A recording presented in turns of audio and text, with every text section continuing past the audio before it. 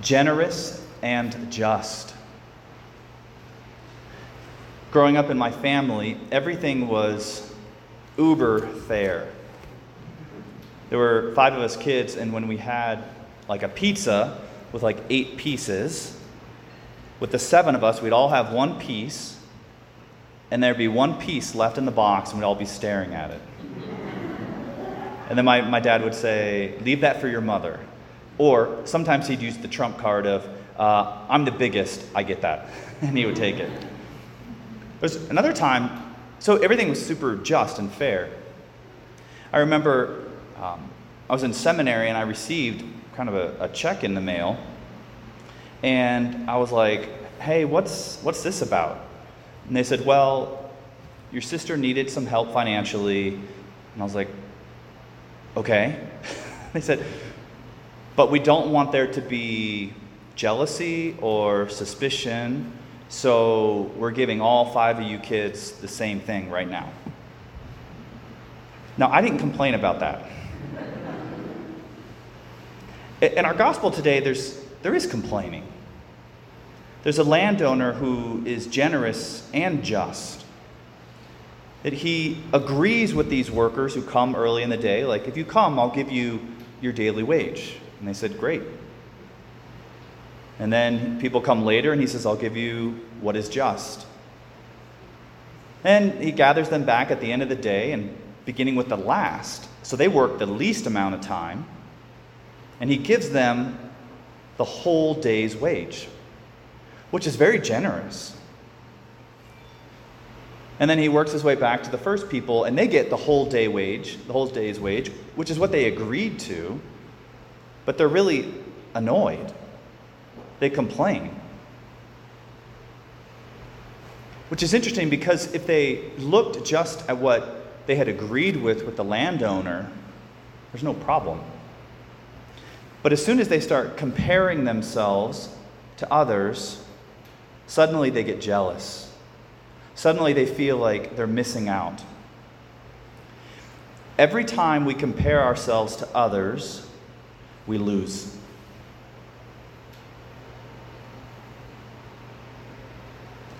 The thing about God is different from this landowner. The landowner, has a finite purse.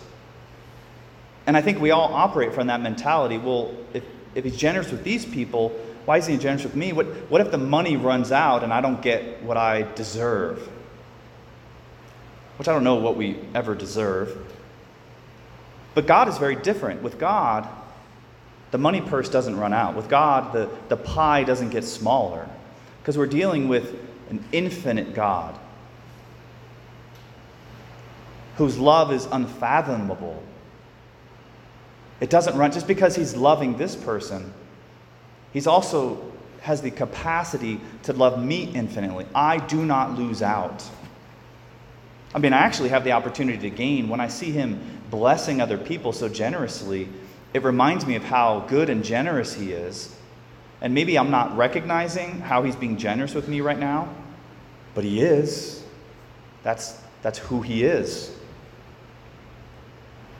And it's interesting, these little details, like the people who are complaining, they go to the landowner and they say, "This isn't fair." And rather than just shut them down or criticize them, the landowner actually listens. He even calls them "my friend."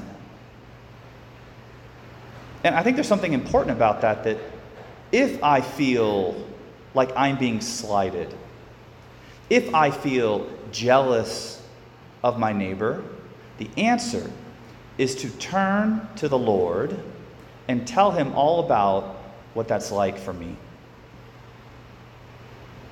That's what matters. And what's beautiful is he always listens.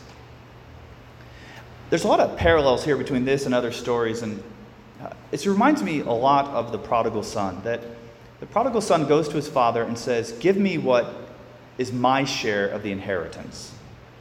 Give me what is just." And so the father says, "Here you go." But then when he comes back, he had already received everything that was his, that the father gives him sandals and a robe and a ring and the fattened calf.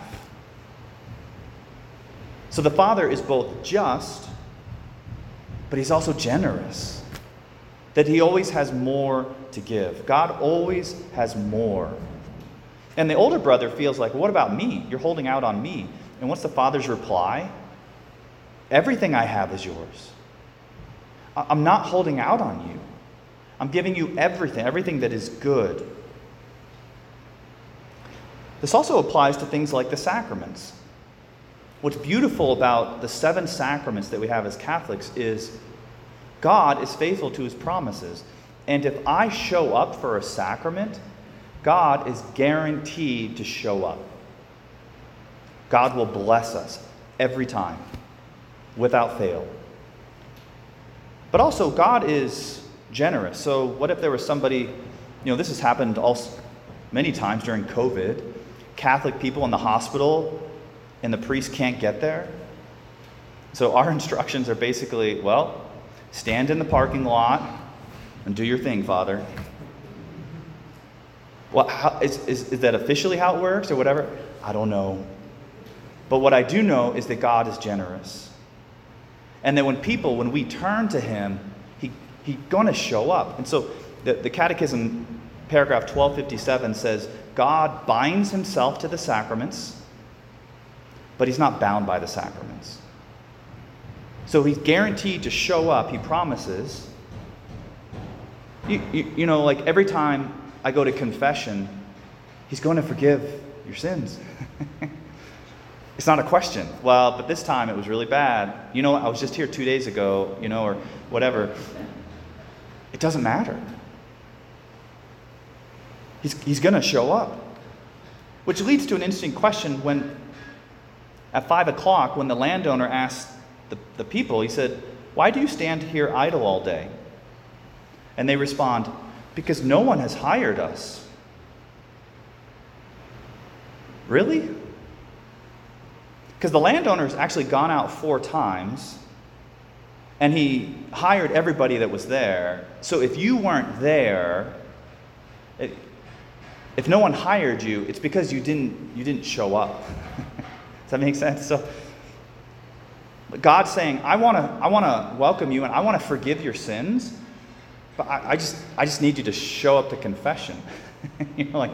God says, I want to feed you with my very divine life, and I just need you to show up so that you can receive. The prophet Isaiah says this today: call him while he is near. Seek the Lord where he may be found. Call him while he is near. When is the Lord near? Always. The Lord is always here. But as the perfect gentleman and in perfect love, he waits for us to open the door. The father of the prodigal son, his arms were open, and he was waiting until the son turned back. And so our generous God is always, he's always there, waiting to receive us. But maybe, why were they not there? Why did the prodigal son take off? Because he was looking for other things. Where were these workers? They were trying to, I don't know what they were doing, but they were trying to find sustenance by other things. But then maybe as the day grew on, they realized, gosh, if I don't turn back, I might not be provided for. I might not be sustained. Or maybe they were looking for what satisfied out there, but it left them hungry. And so then they turned back to the landowner, and he welcomed them. But God is the one who wants to satisfy our needs and desires. We don't have to be here. We don't have to ever turn to him. But the moment we turn to him, he waits there to welcome us. What is this parable all about, in addition to the several things I already mentioned? This parable, Jesus says it's about the kingdom of heaven. That the landowner is God, the laborers are us. The wage, what's the wage that people are given? but salvation, entrance to the kingdom, eternal union in life with God that is open to all people who desire to avail themselves of it. And so what's interesting is what is the vineyard? The vineyard is the kingdom. It's here now. It's laboring with and for God. And so what is Jesus saying through this is he's inviting all of us to come labor with him for the kingdom of God. Now, he doesn't need us. You know, the landowner did he really need those people at 5 o'clock? You know, the father of the prodigal son, did he really need his son? I mean, the son came back and the fields are fine, the animals are fine, they had a fattened calf, they're doing pretty good. Like, the father doesn't need us. But why did the father want his son to come back? Because he wanted to share his goodness with his son. When God invites us to labor with him in his vineyard, he invites us into his mission. He invites us into his life and his goodness. And as we do that, we get to share his life every minute. We can wait till the 11th hour like, Emperor Constantine.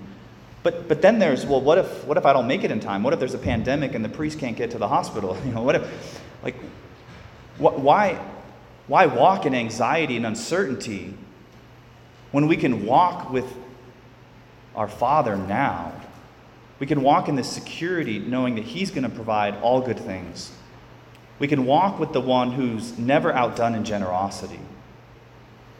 The one who loves me, who holds nothing back for me, who gives me everything I desire. That's our invitation this day and every day. That when I realize how generous and just and good and faithful and loving the Father is, that's where I want to be right now.